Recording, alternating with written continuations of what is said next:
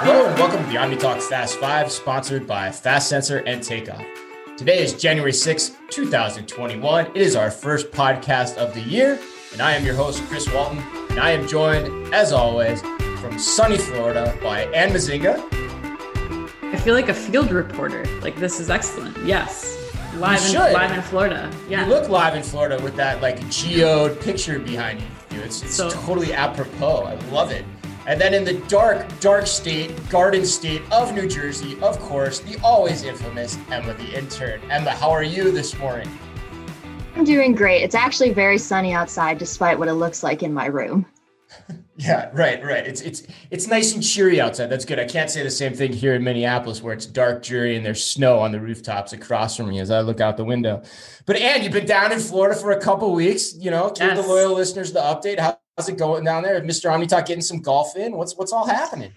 It's been fantastic down here. It was quite needed escape of 2020. So it's been wonderful. But man, I have to say, coming from Minneapolis to the opposite end of the country, there couldn't be more differences. It's really eye-opening, I have to say, with everything that's been going on and stores. Like, we've made a couple store trips. Like, it feels very different down here. Nothing's going on. Like, people are business as usual, enjoying the sunshine. So I don't even know how to quite describe it. I'm fascinated every day by just how different it's been. And I think it's been a good experience overall too, especially for us as we're thinking about. It's been a crazy 2 weeks. I mean, it's been 2 weeks since I think we've done this, and God, look at all that's happened. I mean, democracy didn't fall. I mean, I should have mentioned that in the beginning. It's Thursday. We still have democracy. Woo, raise the roof on that one. And I got to tell you, I look more relaxed just looking at you. Looking at you right now, if you're watching, it's like one of those sand gardens that I can just run a small little rake through on my desk. That's how I feel looking at you right now. But Emma, you got school started. What's the deal with second semester grad school at the University of Minnesota? I mean, you're still in Jersey. When are you coming back? Coming back next week, and then school picks up the week after that. It's all online, business as usual. Yep. That seems like how it's gonna be, I think, for a lot of us here going in. But I think we've got a fun show. I think it's gonna be a fun show. It's the early part of the year, so the headlines are always a little bit different. But sometimes if you're a loyal follower of our show, the OmniTalk Fast 5 sometimes has a ton of fun and brings some really interesting insights on the weeks where the headlines are a little bit off kilter from what they usually are. So this week, we've got a lot of good things to cover. We've got Macy's announcing a new chief merchant. We have Afterpay's sizzling holiday sales figures that we're going to discuss, and especially get Emma the intern's take on that one. We have, of course, got the latest in all that is Amazon's news. And then we are going to end with a feature we are calling Do We Care If They Go Away? Yes, wait for it, guys. Do we care if they go away in 2021? We're going to have a blast with that. But first, we have to talk a little JCP. And I don't know about you guys, but this was like my first dose of reality back to the real world, was this headline when it came through. I think it was just Sunday night before everybody came back from their holiday hangovers on Monday. But JCPenney's, their new owners, if you've forgotten over the holiday, Simon Property Group and Brookfield, they announced that they have launched a search for a new chief executive officer to replace Jill Soltau, who will be leaving today, actually Thursday, January 7th. So not a lengthy exit there. It is one and done for Jill Soltau. Now, I don't know about you guys, but the first thing that I thought of when I read this headline was, do you think JCPenney's will last long enough for this new CEO search? Because in the interim, they're going to have Stanley Sashua as the interim CEO, who is the Simon Chief Investment Officer. But I'm like, man, how long do we got for this search, guys? Like, we'll get into it in the fifth story of this, but I don't know. It brings up other questions too, which I think we'll talk about for me after story number 2. But what do you guys think of this? Was it even a big deal to you? You're short on this. Yeah, I got to let Emma go first because I have a feeling like the first 2 stories here, I'm going to go on some massive rants, like just get right into like full on Chris Walton here in 2021, the first show of the year. But Emma, what do you think of this? I mean, I read the headline and I was like, yeah, whatever, and just scrolled past it. I think like there's so much more that needs to be done for JCPenney than like switch the CEO. And I really think they need to hire from outside. Don't necessarily take someone who just has that standard CEO of a big company kind of background. Like do something crazy. Hire someone who might actually have the potential to change the direction of this company. Yeah, I think I got a question from the listener actually on this one earlier in the week. Like, do either of you guys think that there was anything she could have done? No. And Emma, you're saying no. Emma, the intern, says no. Like, it's just a lot. You just think it's a lost cause. And what do you think? Well, yeah, I don't think so. I mean, she tried to, it was interesting. I read something that she said in an earnings call back in 2019. And, they waffled so much back and forth, like who's our target demographic? We're going to go after millennial moms in 2016. And Jill Soltau came back in 2019. And she's like, no, our target guest is the shopping enthusiast who loves mall shopping and already makes purchases at JCPenney. Which when I hear that crap, I'm just like, you're done. Yeah. Right. Shopping enthusiast. I hate that stuff. Exactly. Yeah. So I think that there wasn't anything that she was going to be able to do, especially in 2 years. And now it's just become more of an important thing for Simon and Brookfield to be watching out for, because all of their mall leases are dependent on this JCPenney staying open. And if it closes, and then they have this like ripple effect of other issues. So yeah, it's a Band-Aid for now. And Yeah. So you're kind of the same. You're kind of feeling the same way. I mean, here's my take on this. Like, and I found some interesting stats, which I think just shed a little bit of a different light on this story too. So I went to, I think it was salary.com, which I don't know if you know that website, but I just looked it up. I just did a search. What did Jill Soltau make in, 20, I think these numbers were from 2019. So her first year on the job. Okay. So they're a little bit old, but you get the point. I don't think it matters. She made, wait for it, Ann and Emma, the intern, $9.7 million in total compensation in 2019. Where does that stack? Like, do you have, did they go ahead? That's a great question, Ann. I actually happen to have that data. Thank you. $1.4 million of that was salary. Just $1.4 million in salary. Okay. This is interesting. $4.5 million was in bonus compensation. Okay, for a job well done in 2019. And then $3.75 million was in stock. And the residual, give or take about $100,000 if you're doing the math at home, which hopefully no one is, probably mostly like healthcare benefits and things like that. So we're talking almost $10 million. We paid somebody $10 million. The shareholders paid somebody $10 million to do a job that we just said probably wasn't even doable.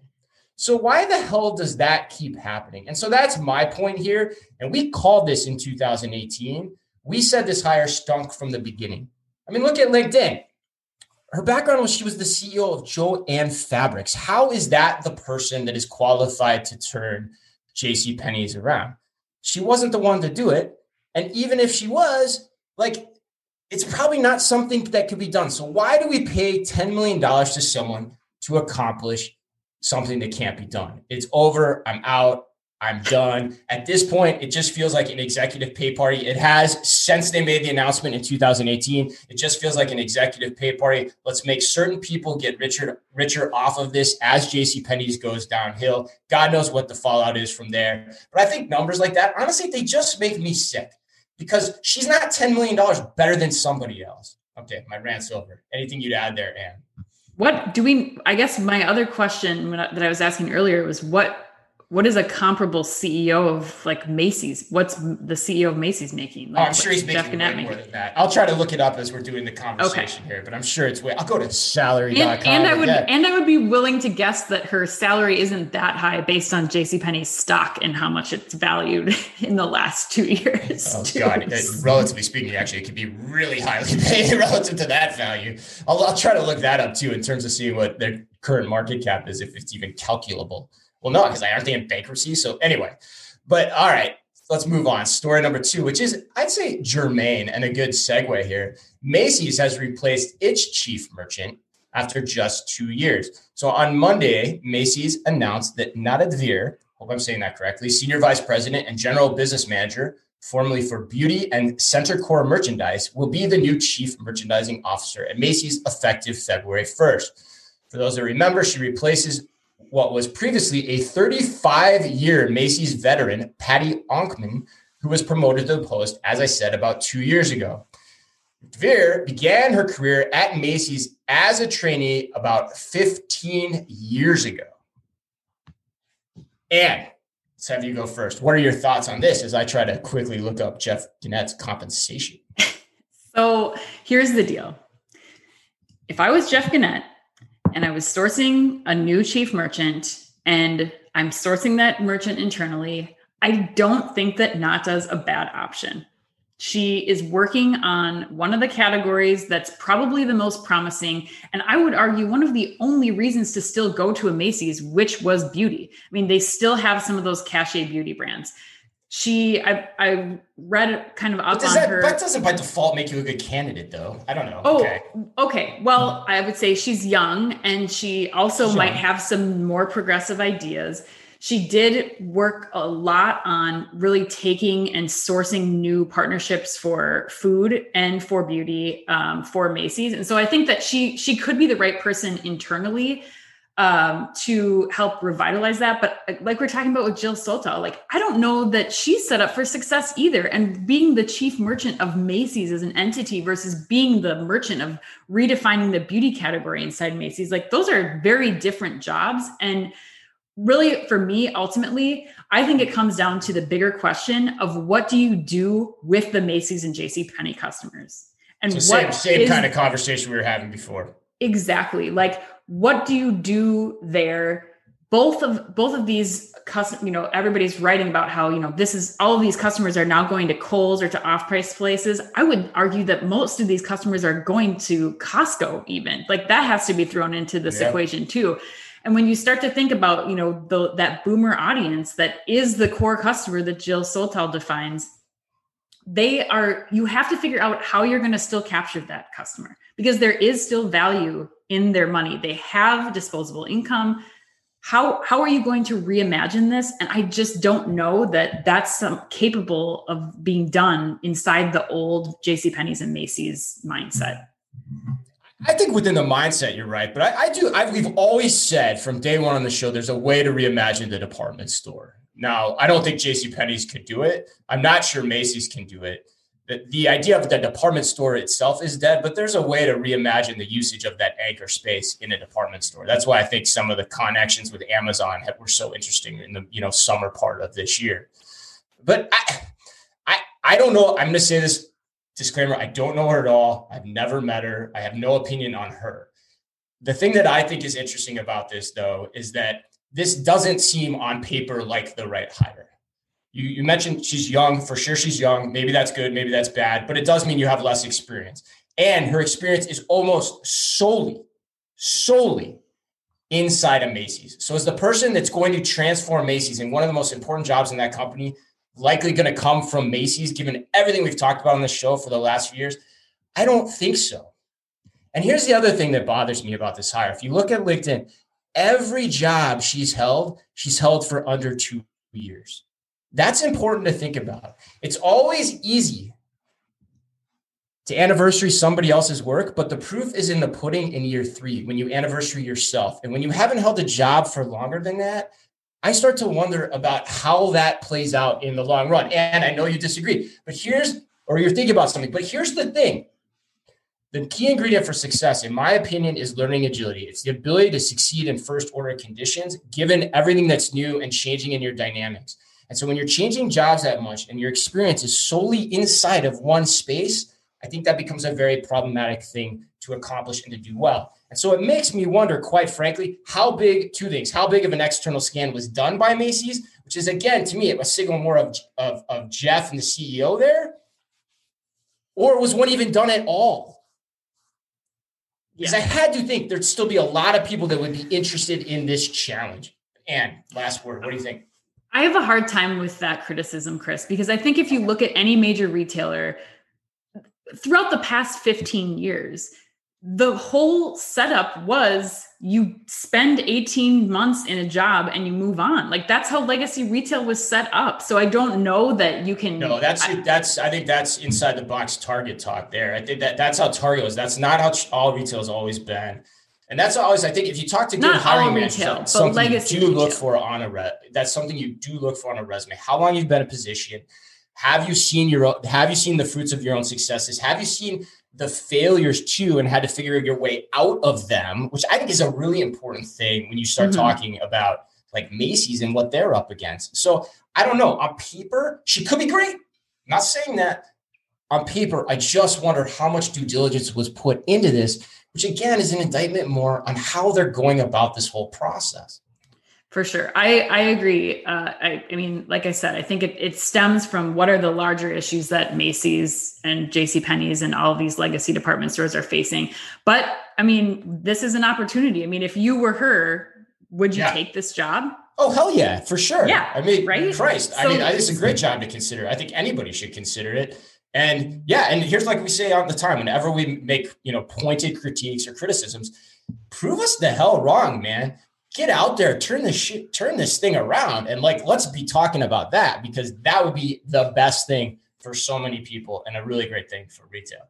All right, let's move to story number 3. Emma, you got this one. All right. So installment payments firm Afterpay reported a 30% increase in its average basket size for U.S. customers year over year during this holiday season. So these users access the platform online and in physical stores. Then interestingly, the most popular products included thermal knit socks and pajamas from Old Navy, Crocs, and fleece-lined boots and slippers. So I think this story makes sense. It's obvious that I think more and more people are trying out installments. And whether you were strapped for cash this holiday season, living paycheck to paycheck, or I think this is also a great time for people, if they're going to try out Afterpay or a similar company, you might as well do it for the holidays. I think it's definitely interesting that people are purchasing from Old Navy, because I normally think of using these installments for like a really big purchase. So I can only imagine how many products they're buying from Old Navy and Crocs and all these things. But yeah, I'm curious to hear what you guys think.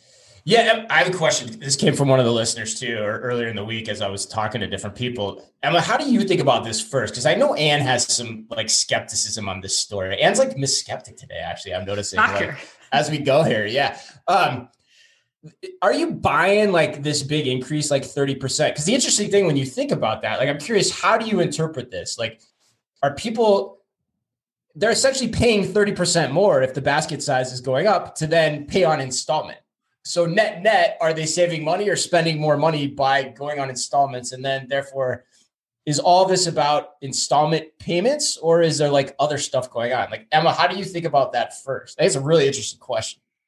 Definitely. There's a lot of skepticism about paying in installments and whatnot. But I think, to me, this headline means that people just put more items in their cart or spent more in total, or they're going to be spending more in total. And I can't say for sure. I'm not entirely sure of the policies of Afterpay, but I mean, if they have a big interest rate on there, then yeah, you're going to be paying more in the long run. But lots of these companies don't actually charge that much interest. But I think lots of people don't understand these kind of services because they're not living paycheck to paycheck. Like, until you're really in that mindset, I don't think this makes sense. But when you are that kind of person, it's just a logical way to split up how you buy things.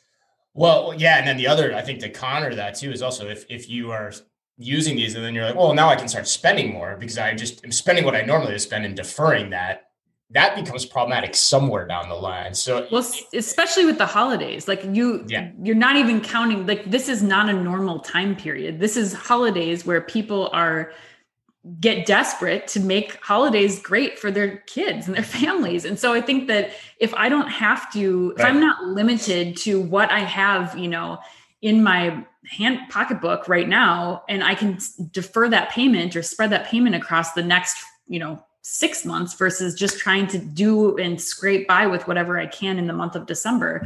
I think that like Emma's saying, if you're living paycheck to paycheck, that opens up some options for you. My number one problem with this is that I think, honestly, anything that you're going to tell me right now, year over year, compared to 2020 is complete BS. Like, I don't even want to look at it because 2020 was not a year that you can deliver a comp for. Like, there's way too much were outside of the control. 30% increase in baskets, sure, but how many more people were buying things online because they weren't going in store? And then Afterpay is an option where they're not seeing that firsthand when they're going into Old Navy on Black Friday and, spending all the money like they were on the doorbusters there. Like, It's just a totally different mindset. However, I think that net, it's something that retailers, from independent retailers to the larger retailers out there, need to have a plan for, because Afterpay or Sezzle or any of these other companies are becoming as ubiquitous as free shipping. And so it's something that you're going to need to be prepared for when you start to look at your e-com strategy for the next year and beyond. I could not agree more with you, Ann. Yeah, after our last little tete-a-tete we had there on the Macy's story, I couldn't agree more. It reminds me of something I think I learned watching the French Open as a kid one time. I don't remember if it was Bud Collins or John McEnroe who said it, but you're never as good as you think you are, and you're never as bad as you think you are. And that's what this is. Like, I don't think these numbers are as good as Afterpay's trying to make them out to be, but I think there is something in the trend here of buy now, pay later as a thing. And we've been on that trend for a long time. I mean, we interviewed Sezzle back in 2018 and look how much they've exploded. So I think that, there's something there, but Ann, your point is right. Like, we can't overinterpret these numbers. Like, somebody was trying to drop that on Costco today about like how Costco doesn't need to like do all these omni-channel capabilities because their business is doing so well. And you're right. Like, half the department stores and malls are closed. So where the hell else are people going to go? Like, there's just so many other factors at play here when you start putting those arguments into things that you can't control all the variables. But the other like fun little fact I thought of last night too, as I was researching this, is like, what we've never talked about for buy now, pay later? Pharmacy, drugstores, like pay for your medications on installment. That could be huge. Like I got, Walgreens fail, by the way, for everyone listening. Walgreens for 24 hours has not been able I have not been able to transmit a delivery order. And I called them up, called their service line. I'm like, what's going on? They're like, system-wide issue, can't do anything about it. I'm like, gee, thanks. Fortunately, I don't need my medication like right away, but there's probably people that do who can't go into the store. Figure out a manual workaround and get a better customer service solve on that one, Walgreens. And I know all the loyal listeners from CVS are probably pretty stoked that I'm saying that right now. But anyway, like, I think that's a big business too, that like people haven't even thought about or tapped into yet. Like, prescription drugs can be hundreds of dollars. Like, all right, let's keep moving on that note. All right. So our fourth story for today, according to the Wall Street Journal, Amazon, Berkshire Hathaway, and JP Morgan are ending their healthcare venture, Haven. Haven Health was an idea sparked from JP Morgan chief executive Jamie Dimon and supported by Amazon's Jeff Bezos and Berkshire's Warren Buffett. They were seeking to transform healthcare by reducing costs for hundreds of thousands of workers at their three companies by pooling resources and technology. Now, while I am very skeptical and tinfoil hat about Amazon getting into the healthcare industry, I was really disappointed to hear about this week. I have to say, this was one of the ones that I'm like, man, there's nothing there. They couldn't figure it out. Now, what I think that the problem was, if I'm going to break this down, and I've been reading a ton about it, is that it was probably too large scale an effort to tackle right away. In my opinion, and we know Amazon's already working on it, Amazon is probably going to have better success doing this internally within starting with their own employees, which they're already doing with their health hubs that they put around their their warehousing facilities. And I think that if they go back to the drawing board and really start to figure out how they start to roll this out with employees in a better way, how they start to roll this out to Prime members in a better way, I think that we'll see more success with Amazon truly trying to take over the healthcare part of this. I don't think it's a dead on arrival thing for Amazon. I think that they can, and maybe even Walmart and some other companies too, but I think this is not the end. It's just a restart and, Amazon really focusing in on their own company and what they're able to control. The other thing that I think could be interesting is something to watch is as they're broadening into other industries like pharmacy, they recently rolled out. I think it's starting to look at the number of employees that they'll continue to bring on and other things like the affordable housing stuff that they're getting into. Like, what happens when you've created this entirely Amazon employee ecosystem where now you have healthcare, you have affordable housing, you have all these other components that they're providing you in and around your place of work? Like, that kind of starts to blow my mind a little bit when you think about the possibilities of like future employment with Amazon and what that looks like. But what do you guys think about this? Healthcare, can Amazon solve it? My hunch is like what you said, those companies are just too big. They're probably like albatrosses around the neck of Amazon trying to figure this out. And Amazon can probably do it better and more efficiently on its own. And that's always been Amazon's ethos, is to solve problems. I mean, there's the two pizza teams thing that always comes up, right? Like they never solve problems that way. Like, let's go big and come down at it. They always start small and go up. And I think your point, Ann, is brilliant. Like, yeah, they're probably going to try to start with their own employees, create these hubs, a la like whatever we've seen with like, the Pullman railroad cars back in the days of like, just keep we've talked about that with Facebook before, keep the employees indebted to everything that's happening, figure out what they really like, then brought it out to the consumers, which is what Amazon's always done. And just, seems like a smart move. I'm actually kind of glad they're doing it because I think they might actually move even faster. So, all right, well, let's hit number 5. So story number 5, this is a segment we're calling Do We Care If They Go Away? Now, do we care can mean a lot of different things, and it's purposely vague. But I think that the key thing here is, do we think, for the most part, what the business model is of the retailers we're going to discuss, does it have a reason for being? Does it have a place in consumers' hearts and minds? And therefore, do we care if it sticks around? And do we hope and should it stick around? So the reason we're doing this, just in this last week, USA Today came out with a list of 21 retailers that they think could be in jeopardy. They came out with a list of retailers for 2021 that could be in jeopardy of going away. So we're going to hit that list. We're going to have a little fun. Hopefully, if you're watching on video, you're going to see lots of fingers and hand gestures and movements. We're going to rank them on a scale of 1 to 3, being 1, don't care, 3, we really care. We're going to rank each of them, and here we go. I'm going to try to do this as quickly as we can and have a little fun dialogue as we go along. All right, so let's hit the first one. Are you guys ready? Yes. All right. JCPenney's. 1. 0. And Emma goes 0. 0. All right, I think we hit that one pretty hard in the beginning. Macy's. 1. I'm a 1 too. All of us are 1s. Okay, I think same reasons. We've talked about that for a lot. Although I do think there's something that can be done there, like we've talked about.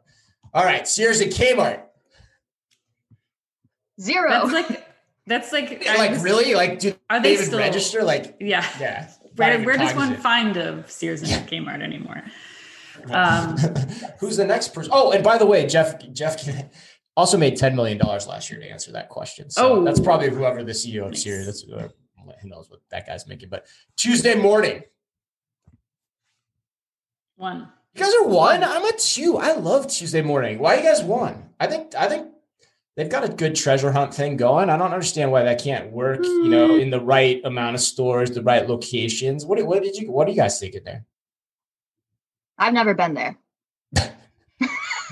So you should disqualify yourself for voting. And I think treasure hunt is fine, but they just don't have the awareness that the bigger players in the space, the Home Goods, the TJ Maxx's have. I think getting crowded out, more online competition, more online evolution.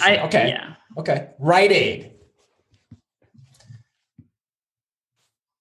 This is making weird things. Yeah, I'm like 1.5 on this one. You're a 2, Ann. Emma, you're a 1. Emma, you probably know Rite Aid better than we do. Like, why 1? You think so? Well, that's just where you're located. That's true. I've never even seen a Rite Aid in Minneapolis, but we do have a ton of them out here. But they're so run down. I mean, why? There's always another pharmacy that's a better option. Like CVS and Walgreens are always cleaner, have better products. That's why I say 1. You say 1, yeah, and see who can get the digital capabilities faster, and they probably have deeper, bigger pockets to make that happen. That's a really good point. Ann, what do you think?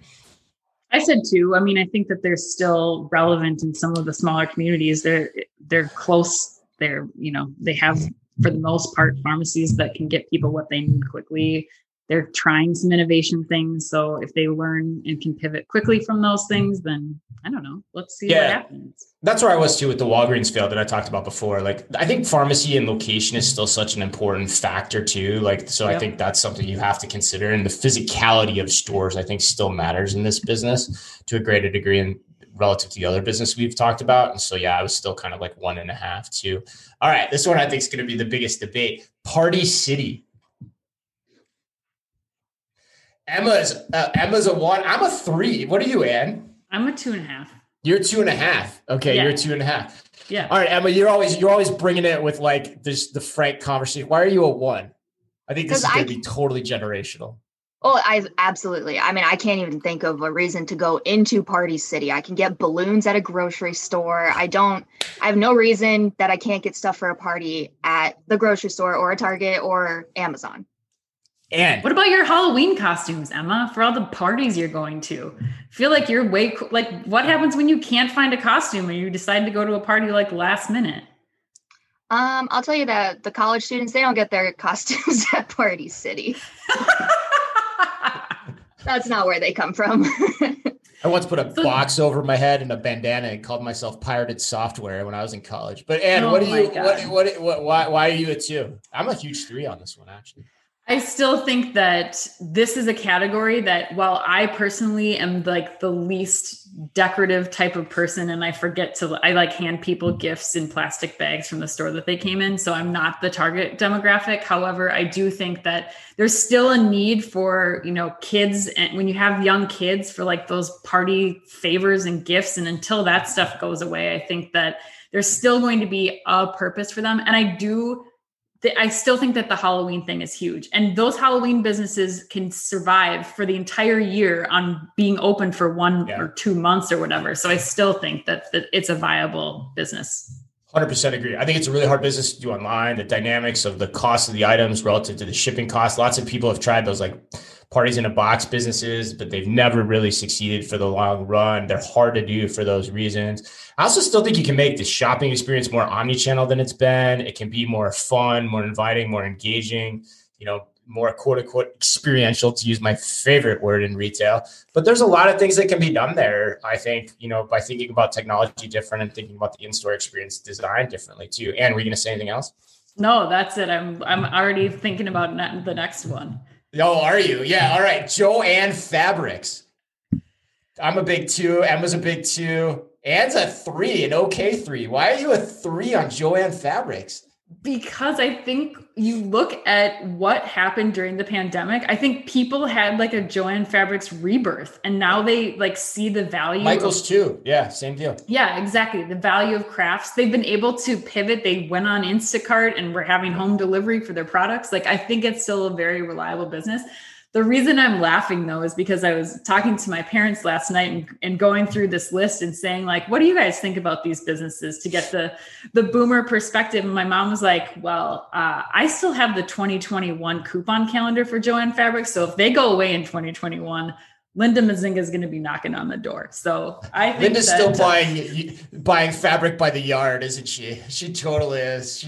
That's yarn. She's been knitting. It's amazing. Like people have just found this love again of doing things with their hands and crafts. And I don't know. I'm hanging on to Joann. And again, you can't simulate that stuff online. Like it's still hard to do that. There's still some physicality to that. All right, this next one, Neiman Marcus. I'm a 2. Where are you guys? 2. We're all 2s. Emma, this is your wheelhouse. You're more you're the fashionista of the 3 of us. No offense, Ann. I think Neiman Marcus, they definitely still have a place for like the luxury consumer, and they're trying. They have a lot of work to do, but they're trying to be relevant, and they have done a lot of kind of innovative things in terms of the pandemic. So putting it in at a 2. Yeah, I feel like there's still some like kind of super upscale, like super upscale department store thing you could do if you really got digital and omnichannel in your capabilities. I mean, Nordstrom's been trying to figure it out on their side, and they're not on this list. So I've always felt that. Like I remember walking my first Neiman's experience with a buddy of mine in college who like had his own personal shopper, and I was like, holy crap, this thing's really different. Like, I don't understand why that doesn't still exist in some way. It's not that different than what we talk about here locally, like the Martin Patrick experience, which is just smaller. Why do we think that's so great, but yet Neiman's can't do it on a bigger scale? Is that what you're thinking too, Ann? Yeah, I just think that there's a lot of opportunity for them to partner with some of these online first luxury platforms too. Like they have their physical store locations that I think could be of value to some of these digital only players. And there could be some fun collaborations that are a possibility. Figure out how to do that, keep it fresh, keep it moving. Yeah, that's a good point. All right, this next few we'll move through quick because the last one I think is going to be a ton of fun. All right, Christopher and Banks. Yeah, I'm a 1 too. I think that's going to be a tough one. J. Jill. One for all of us. Ascena Retail Group, my favorite name for any retailer. One. We'll get into that at a later date. Yeah. Well, it's just so like umbrella-ish, it's just like, bleh. I don't know. It doesn't conjure inspiration for me. All right. Bed Bath & Beyond. You guys are a one. See, I'm like, I still think there's something you can do here. They had really poor earnings today, by the way. Stock dropped intensely, which, by the way, we've been saying that for a while. Don't buy into the fact that you could turn this ship around in like 6 months. It can't happen. It takes at least 2 years to make this thing even pivot in a different direction. I've thought there's something could be done. I just think like we said before, I think it might be too late. All right. Express. I'm a big one on that. Yep, we're all a big one on that. All right, the last one. Victoria's Secret. How are you a one? We had this whole discussion. You guys are one. We had this whole discussion. Emma the intern, this might have been before your time. We had this whole discussion about all that we would do to save Victoria's Secret, to make it cool again. And you're a one. I'm decidedly a 3. Like, I think this still could be cool. It could be relevant. It could be something interesting. I'm going to go ahead and say, of course, but I'm going to go ahead and say that when the 2 women who are the ones purchasing from this place are saying 1 and you're saying 3. Oh, for sure. I have plenty of ways that you could turn Victoria's Secret around. Yes. But do I care if it goes away now? No, I don't. I think that there's many, many other people and companies that are in a position to do this so much better. Like the Victoria's Secret model has just been on a significant decline. Who are they? What do you think? Who are those? I think that you start to look at some of the other online first brands, like as they're starting to collect more information, they're starting to make more sizing available. Like Victoria's Secret, you still haven't figured out how to do a little bit better with sizing. Like that's crazy. Like it's just an old, antiquated business run by a company or run by executives that I think the next generation certainly is not going to be okay with. And there's just, it's time for that to sunset.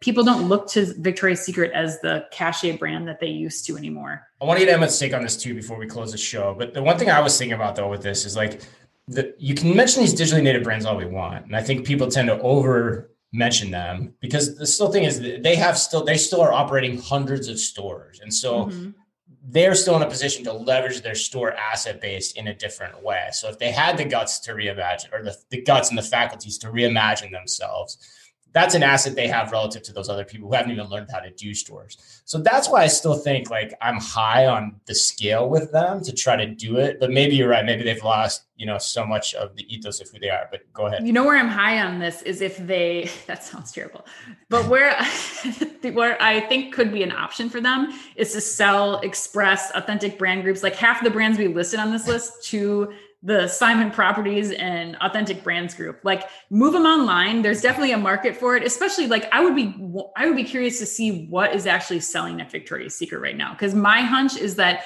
a significant portion of that is the Pink and the Love brands that are like the cheap, like it's not the luxury Victoria's Secret items anymore. But Emma, final word. I think Aerie has mastered how to do comfort and fit. And then if you want your lingerie, there's so many other places that just do it better. Yeah. That's what I was thinking too, as you guys were talking. Do some of the athletic brands start to get into this space a little bit differently too over the long run? Or am I like crazy thinking in that line?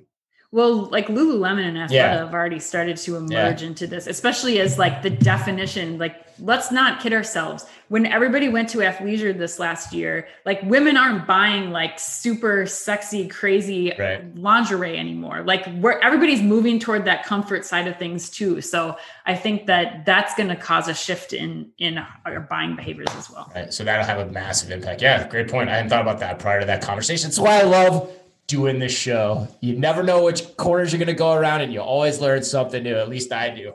Hope you do too. All right. That wraps us up. Happy birthday. Great birthdays today. Happy birthday today to Nicolas Cage, Jeremy Renner, and the woman who I will always know as Kate Summers, also as someone who could speak more intelligently, would say Kate Summers from Silver Spoons and Colonel Wilma Deering from Buck Rogers. The great Aaron Gray. And remember, if you can only read or listen to one retail blog in the business, make it OmniTalk. Our Fast Five podcast is the quickest, fastest rundown of all the week's top news, and our twice-weekly newsletter tells you the top 5 things you need to know each day, and also features special content exclusive to us and just for you, all within the preview pane of your inbox. You can sign up today at www.omnitalk.blog. Thanks as always for listening in. Please remember to like and leave us a review wherever you happen to listen to your podcast or on YouTube. Some of what we said today might be right, some of what we said today might be wrong, but what matters most is the conversation. Be careful out there. Today's OmniTalk Fast 5 was brought to you by Fast Sensor. Fast Sensor is the first AI-powered business intelligence platform that provides business owners with ROI-focused optimization tools tailored to fit your organization. With Fast Sensor, you can successfully monitor safety, efficiency, and journeys across your organization, from customer flow to queue management to the effectiveness of digital signage and promotions. Visit fastsensor.com to learn more. The OmniTalk Fast 5 is also sponsored by Takeoff. Takeoff is transforming grocery by empowering grocers to thrive online. The key is micro-fulfillment, small robotic fulfillment centers that can be leveraged at a hyper-local scale. Takeoff also offers a robust software suite so grocers can seamlessly integrate the robotic solution into their existing businesses. To learn more, visit takeoff.com.